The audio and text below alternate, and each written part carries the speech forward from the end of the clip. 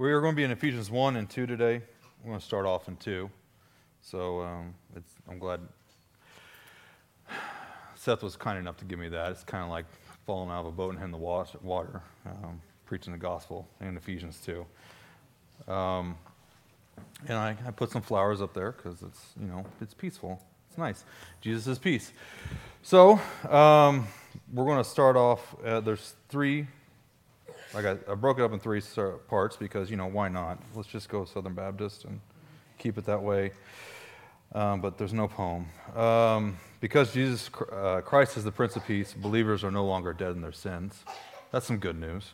Because Christ is the Prince of Peace, we're no longer children of wrath, and we have peace with God and His church. And the third point is, because Christ is the Prince of Peace, we get it all. So let's start off with Ephesians 2, 1 through 10. And you were dead in your trespasses and sins, in which you previously lived according to the way of this world, according to the ruler of the power of the air, the Spirit now working in the disobedient. We too all previously lived among them in our fleshly desires, carrying out the inclinations of our flesh and thoughts. And we were by nature children under wrath, as others were also.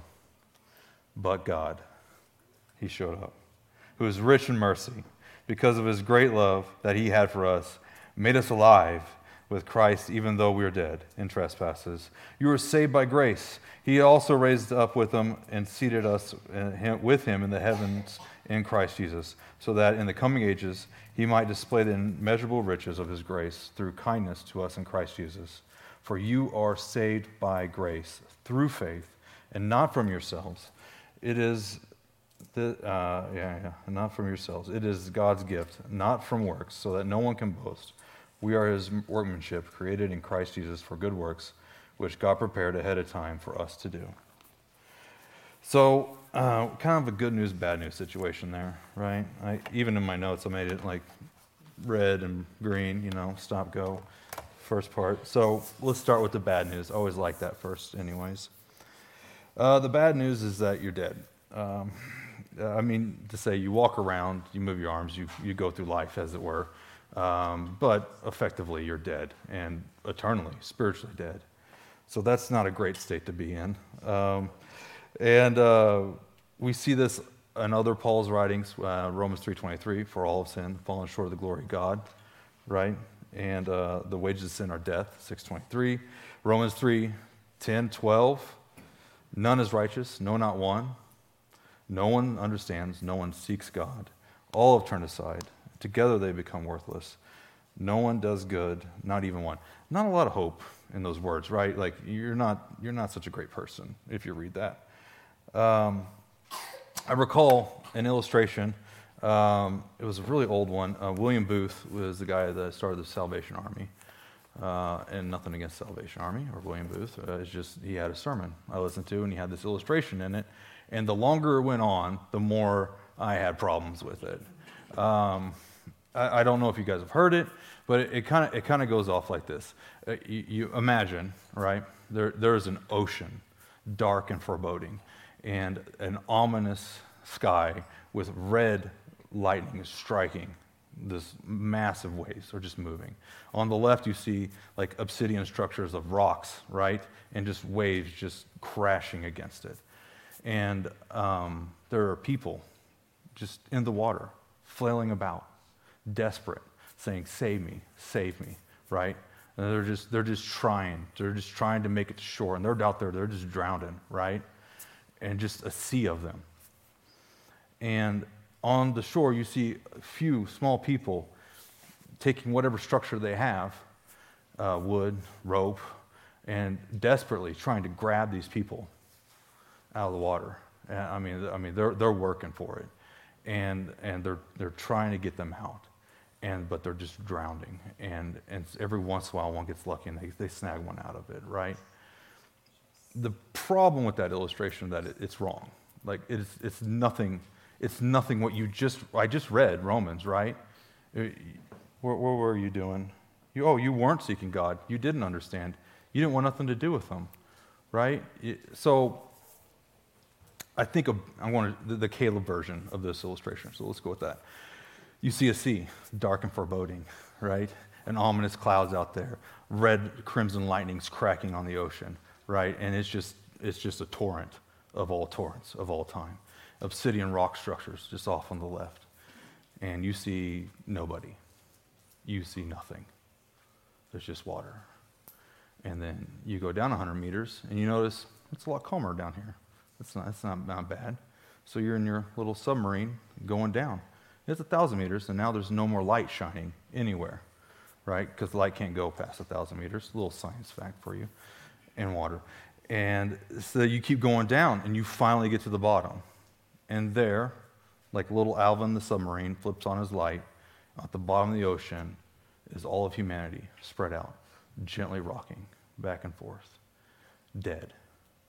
That's how God finds you. That's where you're at, all right? You weren't flailing about. You weren't saying, please help me, right? He initiated your salvation. So that's what it's like to be dead in your sins. Like you got no hope. You're at the bottom, and that's it. My wife's smiling at me. There's another kind of dead, so let's not stop there. You're dead in Adam. So 2 types of dead. So just so that we can really drive it home. We're physically alive in some sense because of Adam, right? Like, yeah, I didn't get here, right? Like, I didn't wake up and like, I will be, right? And then, poof, there's no self-made men, there's no self-made women. You have a father, you have a mother. They had a father, they had a mother. That lineage is happening all the way down to Adam. We could really, let's skip that one. So I got a quote here from Watchman Nee in his book, The Normal Christian Life. He's a Chinese man. I think it was about the 30s or 40s he wrote this book.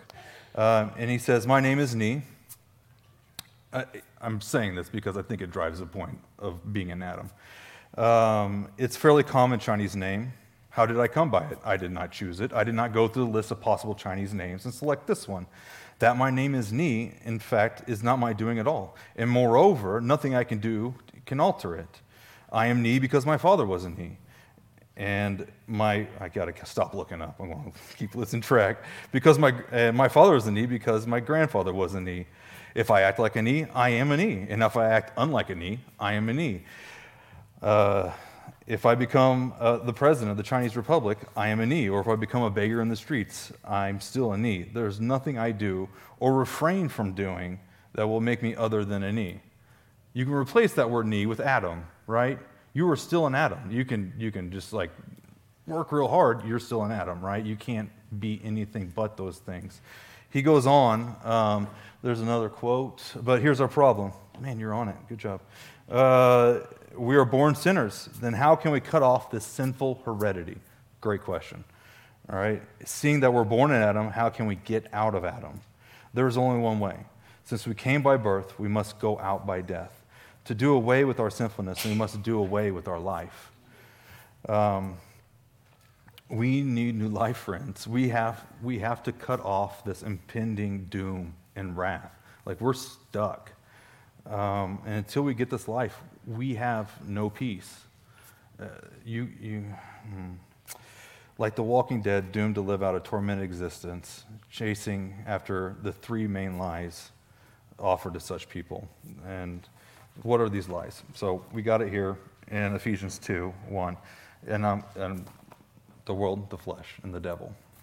So we read here, you are dead in your trespasses and sins, in which you previously lived according to the ways of the world, according to the ruler of the power of the air, the devil. We too all previously lived among them in our fleshly desires, the flesh, carrying out the inclinations, right? So we have these, Paul mentions these things, 3 things that are working against us. So I sit there and ask myself, how does mankind try to find peace in this world, right? Through worldly things. People try to find peace in false religions. New Age spiritualism, monastic lifestyles, crystals, they're a big hit now, new moon celebrations, vision quests, where you try to find out who you truly are, And this always reminded me of a G.K. Chesterton quote. It's like, wise men choose not to believe in God. When men choose not to believe in God, they do not thereafter believe in nothing. They then become capable of believing anything. Once again, he's smarter than I am, so that was his. What are other ways we try to find peace in this world? Diet and exercise. I mean, I don't know how many of those you can find out of the Bible, but we keep making them, the Daniel diet and all that. Or even I've even heard of the Church of CrossFit. I think there was a whole thing on it on YouTube. We try to find peace in this world by saving the world. We're going to save it, right? Buy a Tesla, recycle your cardboard. Thank you, Greta, right? Or sometimes we search for the newest car or gadget or movie or game. Like, the iPhone 14.5 is the one that's going to solve our problems, right? Or it's got the M2 chip. Like, did you see that thing? Oh my goodness! Like, we're at peace finally. Oh, it's solved. And then at the end of these lists, I'm going to put some the ways that Christians sometimes get these things wrong as well. And sometimes Christians think wrongly about the world, and they think that we're going to keep the world outside, right, to protect ourselves and our babies, right, keep them away from them. The problem with this is what Jesus said in his high priestly prayer in John 17:15. He says, I don't ask that you take them out of the world, but that you keep them from the evil one, right? They are not of the world, just I'm not of the world. Sanctify them in truth. Your word is truth. As you sent me in the world, so I've sent them in the world. So the word, Bible, sanctifies us, and we got to get this in our minds right. The world does not infect us. We infect the world, right? We're on the side that's going to win in the end. Like they're the ones that, they teach your babies to love Jesus, right? Instruct them well. Don't be scared of the world. And our God is strong. His arm is not short to save, right? Trust in him. Second point, the flesh. So how do people try to find peace in the flesh? We treat food wrongly.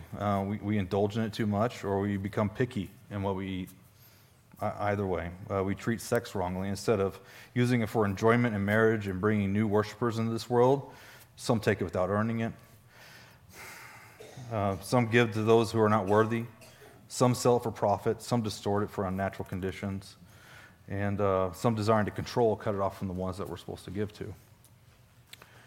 We treat alcohol wrongly, where it should be used in celebration of the Lord of the vine, the Lord of the harvest, and to say, here is our good King that has given us, lavished on us all these things. We use it to numb ourselves to the ways of reality around us or celebrate debased things. We take medical advances through medication and we use them to our detriment. Instead of healing our bodies with them, we use them the way to numb ourselves to the realities of the world, of God's world around us and the sovereignty in it, his sovereignty in it. And sometimes in the Christians, or us, we think wrongly about the flesh and we go back to Gnosticism, which has been solved you think 1900 years ago, but we'll just do away with the body, right? Everything's spiritual and we'll just deny all the desires. No, God has given our body for good on this earth to do good things. And then the devil. How does the devil promise us peace? Well, mostly through lies. That's how, nothing short of what he did in the desert with Jesus. He's the father of lies. So what are some of those? A third alternate reality. Thanks, honey. Where there's not heaven or hell. You can just be in this third place. That's not a place that exists. You can just be good enough, right? Or find your neighbor, right? At least set your bar on your neighbor and that guy, he's rough. But I'm doing better than him. And so that's what's going to save me, right? Or a good God wouldn't let people go to hell. Why would he do that? Or there really isn't any hell. God's not a monster. Or let's just forget all the shenanigans. Let's go on. God, there is no God. You know what? I'm God. I'm pretty neat. And that's how that is. All lies. Sometimes Christians think wrongly about the devil. You got to get this. His power is allowed, right? He is not in control of the world and the things that are going around here. He is allowed to do things for God's sovereign will. He's a dog on a leash. These are not equal footing inside of a fight. Summation. So, we're dead. I think we got that one. There's the world, flesh, and the devil. They're working against you. And all that sounds pretty darn hopeless. And then the two sweetest words in the Bible, but God. You get that, right? You get the scary part of that. Like, I got no control. It's like my daughter. I want her to grow up and to be something beautiful. And I got nothing to make that. I'm training, I'm trying, but it's just this sheer edge where I want things to happen, but I have no will or capability to make them happen. It's the same with your salvation.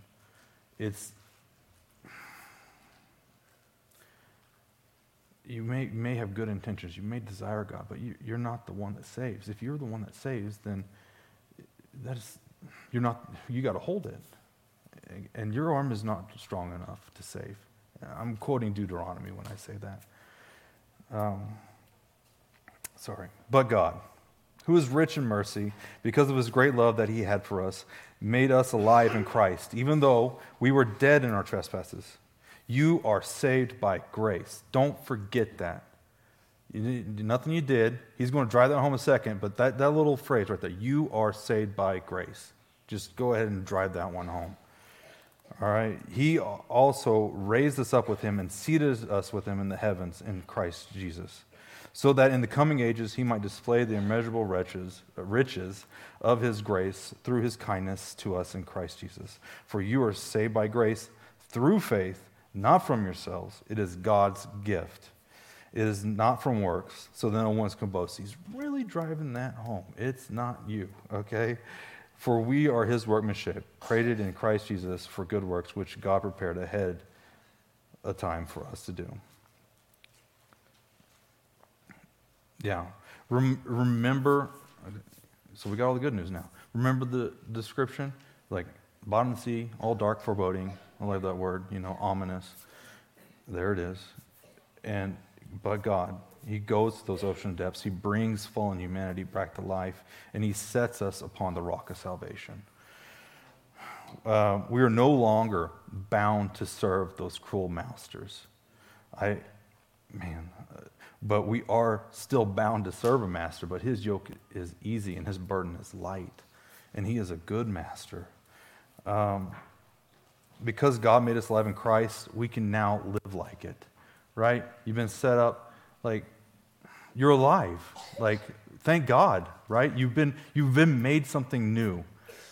You don't have to be like that anymore. You actually have a power to overcome sin. You have a power not to go fall into the desires of the flesh or to succumb to the foolishness of this world.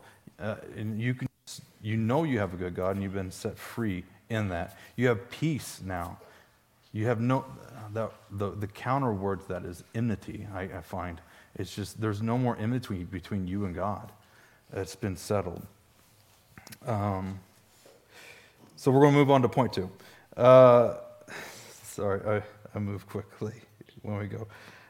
All right, we're no longer children of wrath, and we have peace with God and his church. Yeah, there it is. All right, so Ephesians 11. So then remember that at what time you were Gentiles in the flesh, called the uncircumcised, by those called the circumcised, which is done in the flesh by human hands. At the time you were without Christ, excluded from the citizenship of Israel, and foreigners to the covenants of promise, without hope and without God in the world. See, once again, it's red. It's the sad part of the, and then it goes green again.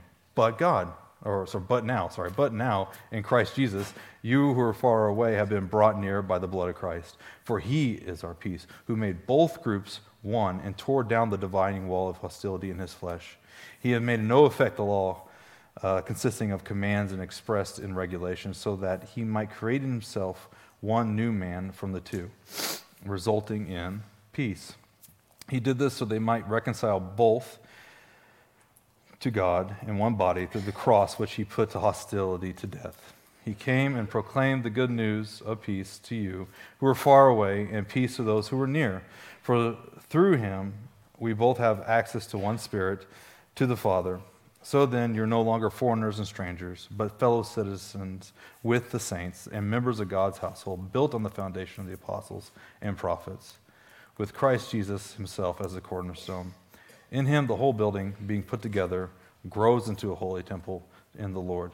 In him, you're also being built together, being for God's dwelling in the Spirit. I like reading a lot of verses. That way I get as little of the sermon wrong as possible. It's easier that way. So I am about as close to being a Greek scholar as I am a doctor. But the word for peace, I went and looked it up, is eirene in the Greek. And I was looking at like what do the descriptors of this word, like an thesaurus, whatever. What are the descriptors of this word? And it had this idea of one or oneness at the end, and I'm like, oh, that's quite interesting. I mean, clearly because of the text, because of the dividing wall, two men becoming one. But I also started thinking about like that's one of the mysteries of the Trinity, the Father, Son, and the Holy Spirit, right? That there are three parts, but they're one. They're at peace with one another, right? And then we got this church of people from all kinds of backgrounds, and Christ is bringing them to one, right? And I really think that is the essence of peace that we have here, that we are all these separate things, and now we're being brought together. And we do, yeah. So we start off as children of wrath. We too, and I'm quoting Ephesians 2:3, we all too previously lived among our flesh and desires, carrying out the inclinations of our flesh and thoughts, and we were by nature children of wrath. And I think we fall into a pit here, wrongly, if we think that God, we do God an injustice when we think of this manner as mankind as this ambivalent entity enduring wrath. So like, oh, those poor folks, But throughout the scriptures, throughout time, we're the ones that leave constantly. You get Adam in creation, and what happens? You get the line of Seth that goes on, and then the rest they leave. And then God brings it to a head with Noah, and we start off again. We get them all in one. And what happens? Babel, like within weeks. Not weeks, it's probably years. But it's like, how fast did you do this? And then they're gone again, right? And they're just spreading out on the earth, not worshiping God. When just their dad was just right there, getting direction from God. God calls Abraham to bless all the nations. He just pulls this guy out of the desert. And he says, you're going to bless all nations, right? So you see God going after everybody, right? Not just a group of people. And even when we get from Abraham to Moses, and now we got Israelites, we're coming out of Egypt. And in Leviticus, like God is even giving direction for foreigners and how they are to be treated. So it's not you're like, oh, my covenant people Israel, right? Well, no, it's here Leviticus 19:33 and 34. When an alien resides with you in your land, you must not oppress him. You will regard the alien who resides with you as the native born among you. You were to love him as yourself, and you were aliens in the land of Egypt. I am the Lord your God. Right? He is constantly drawing these people back, and we're constantly running away. If you want to hear a poem about that, I cut it out because it's super long. It's called The Hound of Heaven. And there's this part, it's like, he chased me down the years with maddening laughter. It is beautiful. But it's very long. It's like one of those epic tomes of English literature. And then, so from Moses all the way to Malachi, right, and then 400 years of Maccabees, and then some angels appear to some shepherds, right, in Matthew 2:13 and 14. Suddenly there was a great multitude of heavenly hosts with the angels praising God and saying, "Glory to God in the highest heaven, and peace on earth for people he favors." We got that word again, eirene, right? Peace on earth. He's still coming back to get a people. And one final note of peace of wrath. We tend to place our earthly I do this. So that's why I wrote it. I sit there and think, we place our earthly fathers in the place of God the Father. And it's super hard. Maybe you had a great dad. And when he is a great dad, he is mirroring what what God the Father is doing. Sorry. He's representing him correctly. But some of us, like our earthly fathers left, they abandoned us. I'm here to tell you, God did not abandon you. And when you look at your father or you think of him, when you don't even know who he is, that is not what is being represented at all through God the Father. He is like in the prodigal son, the one on the hill, looking for his child to return. That is our picture of our God. He allows us to call him Abba, like daddy. You know what I mean? This is an intimate relationship. He is not the one that left. He is the one that's waiting and says, come and see, come home. We see where our earthly fathers abused and mistreated us. God has sent his son to love us and lavish grace on us. He gave up his own son, right? Like that. Yeah. So, So the first thing we start off with children of wrath. And we got good news in verse 13. But now, in Christ Jesus, you were far away, have been brought near by the blood of Christ. This is for the Jew and the Gentile both. At the opening of Ephesians, it's to the saints in Ephesus, so it's clearly for the Christians. But Jew and Gentile both. They were far off, and they were children of wrath, but God, through the blood of Christ, has torn down the wall of hostility between two groups and made one. Remember the descriptors of peace and the oneness. Like, I'm really trying to think of all the things in the world that could divide us, like in this room. So basically, what I'm trying to say here is, like, we got a church of people, and y'all different. Like, think of all the things that divide the world outside, and when we come in here, we're not divided over these things. Like, race and people groups, that should divide us. But in here, we're all one. We've all been built together. Language. This was my wife's obviously foreign, and then so that was always a thing to overcome. But when at one time at our first church, once we were married, it was going bad. The pastor was getting kicked out. It was pretty sad. And I got an assignment from work, and they said, you got to go to Sao Paulo, Brazil. And so I went, and it was a 2-week assignment. And during the middle week, we had some friends that live in Atibaia, which is north, like an hour. And I mean, I know about as much Portuguese to get me by, tudo bem, beleza, sim gas, because I don't want bubbles in my water. And just enough that's it. And so we get to their place. It's called Palavra de Vida, is the Word of Life, Seminario. So it's a seminary there that they run, and they have a church adjacent to it. And then we get there inside the church, and like in The Hobbit, where they go into the Mirkwood Forest, and all the dwarves, maybe y'all don't, okay, but they get lost like halfway through that thing. Right? Because they said, stay on the path, and they don't. They get off the path. One gets in the water, they don't know what's going on. And like, that's what I felt like my life was right now. I'm like, this is a good preacher back at home. Like, he's getting tossed out. Like, what is going on? And then they pull out like 500 plastic chairs, right?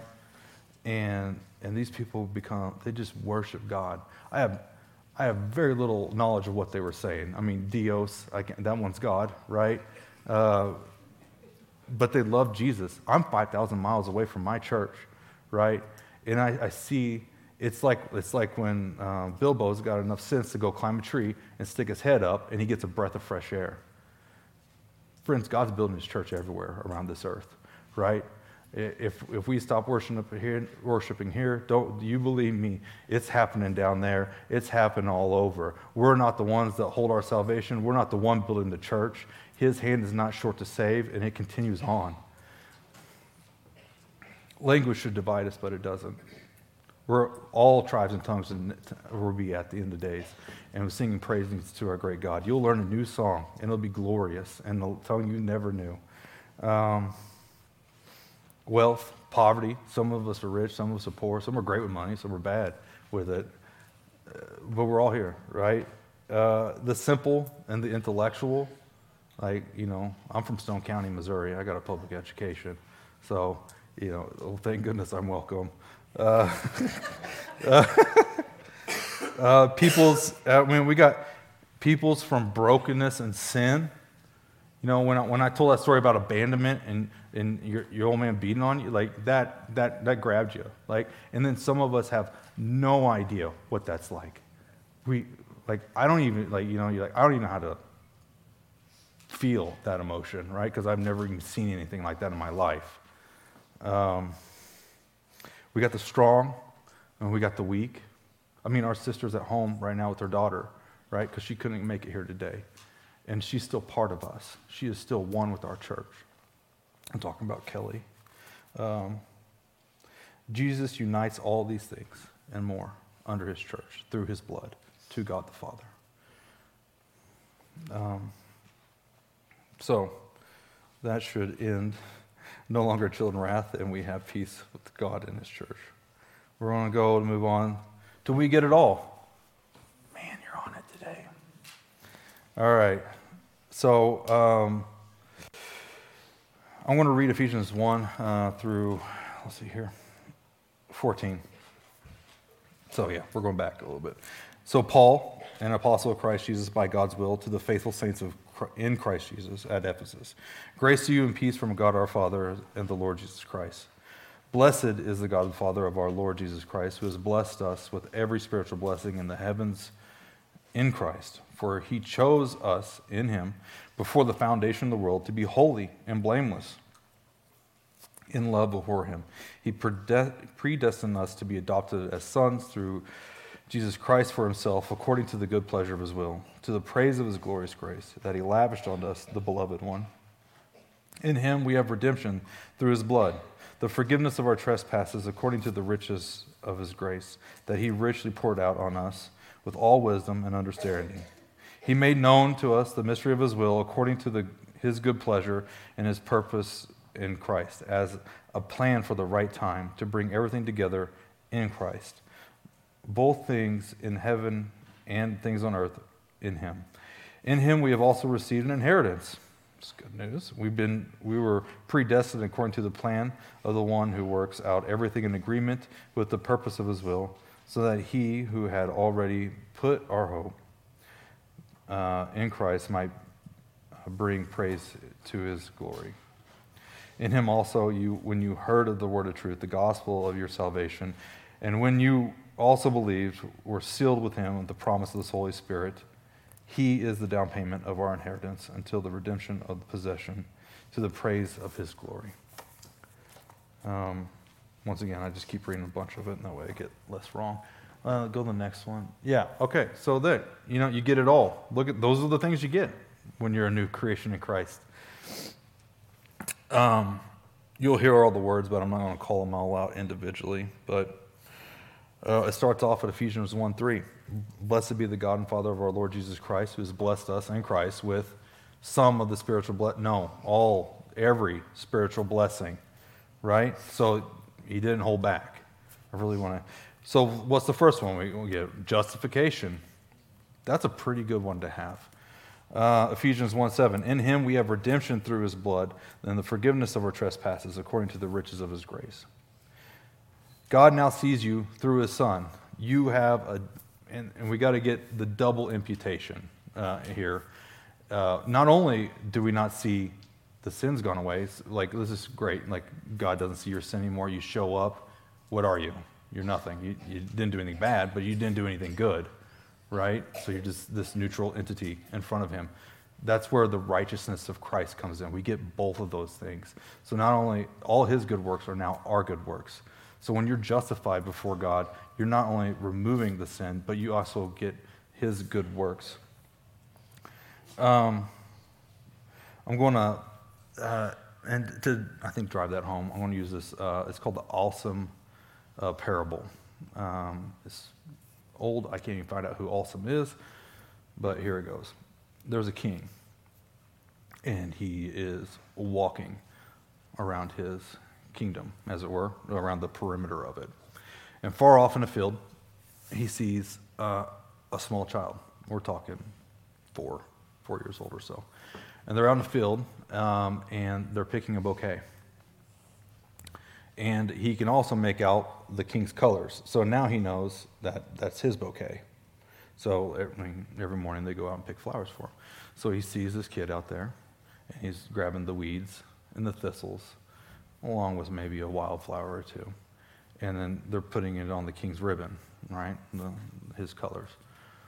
And he sees all this going down. So he walks down, and he tells his older son, he says, when the younger one shows up, you go up there and you make those right. You put thistles and you put weeds and all those things in there. Then the older son says, yes, sir. He goes out and meets the younger at the door. And he said, yeah, I brought the flowers for father of the king. And the older son takes the flowers, and he takes the thistles, and he takes the weeds, and he removes them. And then he goes to the father's garden, and he grabs the father's flowers, and he puts them in the bouquet and finishes off the bouquet, and then gives it back to the little boy. And with little smiles, he walks all the way to the king and hands him his own flowers, right? Like, that's what you're giving. It's a parable. Obviously, God's the king. The older brother is, anybody? Yeah, thank you. And who's the little kid? That's all right. Oh, my goodness. You guys, what a group of people. All right. So we go, we do our good works, right? And we're trying to get after them. But Jesus is making them pure. He's putting the right flowers in there for presentation. And the whole time, God is seeing his works and not ours. And then I think the last one on justification, like when you're going to go out, right, and you're going to obviously sin again, all right, and then you got 2 options basically. You can go, Jesus paid for this. Thank you, Jesus, that this has been paid for. Or you can just fester around in it for a bit, let it marinate, for 3 days. And basically what you're doing is you're saying that you're paying some sort of penance in that situation. You got to remember, you have been saved, right? You're not being saved in that sense that you were justified completely. You don't need to marinate in it anymore. You need to say, thank God this has been dealt with, and pick yourself up and move forward in the gospel. Move forward in faith that he has paid all these things, and go and live accordingly. I wrote it down a lot prettier than that. Maybe I should have read it. Lavished. This isn't really a blessing. I just love this word, right? It's like, oh, no, Laura's in here for this. I thought of this morning. So like when Laura puts mayonnaise on bread, it's the thinnest layer of mayonnaise that you've ever seen. And then there's like one piece of meat on there, and she's like, here you go. And I'm like, what? Where's the sandwich? Yeah. And so like mine when I grab it, it's like it goes flop, right? And then I spread it, and a piece of mayonnaise falls off the side, right? And then it's like not half the stack of meat this time, maybe just a third, and then like that. Like that's how God's giving us grace. Like it is full, right? You've not been shortchanged in this situation. He lavished upon us in all wisdom and insight. You have abundance every day and thereafter. The next one is sanctification. It says in verse 8, you are saved by grace through faith, and not from yourselves. It is God's gift, not from works so that no one can boast. I want to just deal with this a Pelagian lie. Semi-Pelagianism is just a dumber version of Pelagianism, but basically where you earn your righteousness right? Like, I don't know how many times he's got to say in one chapter that you don't earn your righteousness, right? Or where God does some of it, and then you do the rest. There's a guy out, his name is Elder DJ Ward in Frankfort, Kentucky. He's dead now. He's on in heaven. But he phenomenally covers this in depth. But like, if God did not pay it all, you're still dead, right? He is not a God worth praising. He's a false God, and you should go somewhere else. But I'm telling you, he paid it all. He covered all of it. He lavished all over the top of that thing, and there is not a part that is not covered. And later we're going to sing, Jesus paid it all, right? Isn't that right? Yeah. And all to him we owe, right? I was like, I hope I got that right? And when you sing that, know that like if he paid part of that stuff, you're still dead in your sins. But he's done away with the enmity. You are covered completely. You've been adopted into God's family. It says that sons, it says adopted as sons, which contextually back in the day, like the women folk didn't get an inheritance, right? But you said he'd been adopted by sons. He knows he's talking to women when he says that.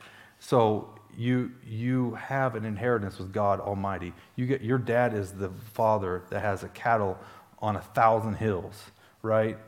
There's no end to his abundance. Like, what does the world have to give you now that has anything to do or comparable to that?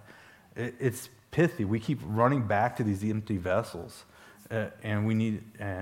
And when our Father has given us lavishly, He has blessed us with everything that we need. So find your peace in Him, and run back to your Father. You got direct access from God, and one day you will see Him face to face. You don't need a priest to mediate between you. I don't have to go down to the local bull shop, give me a bull, so I can give it to Seth, so he can cut it up, so God's going to hear what I got to say, right? Jesus shed all the blood that we need. There are no more needs for sacrifices, right? That's why this whole self-loathing thing of when you sin is just insane. There's nothing to do. You're not building anything. So we get to talk to God directly. That is crazy, right?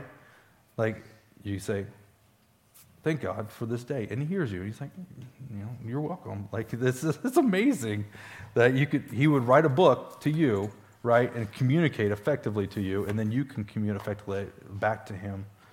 And then finally, we got peace of mind and assuredness. Ephesians 1:13, in Him also, when you heard the word of truth of the gospel of your salvation, you believed Him, you were sealed with the promise of the Holy Spirit. And that sealing and that assuredness of faith, I mean, that drives me to peace. And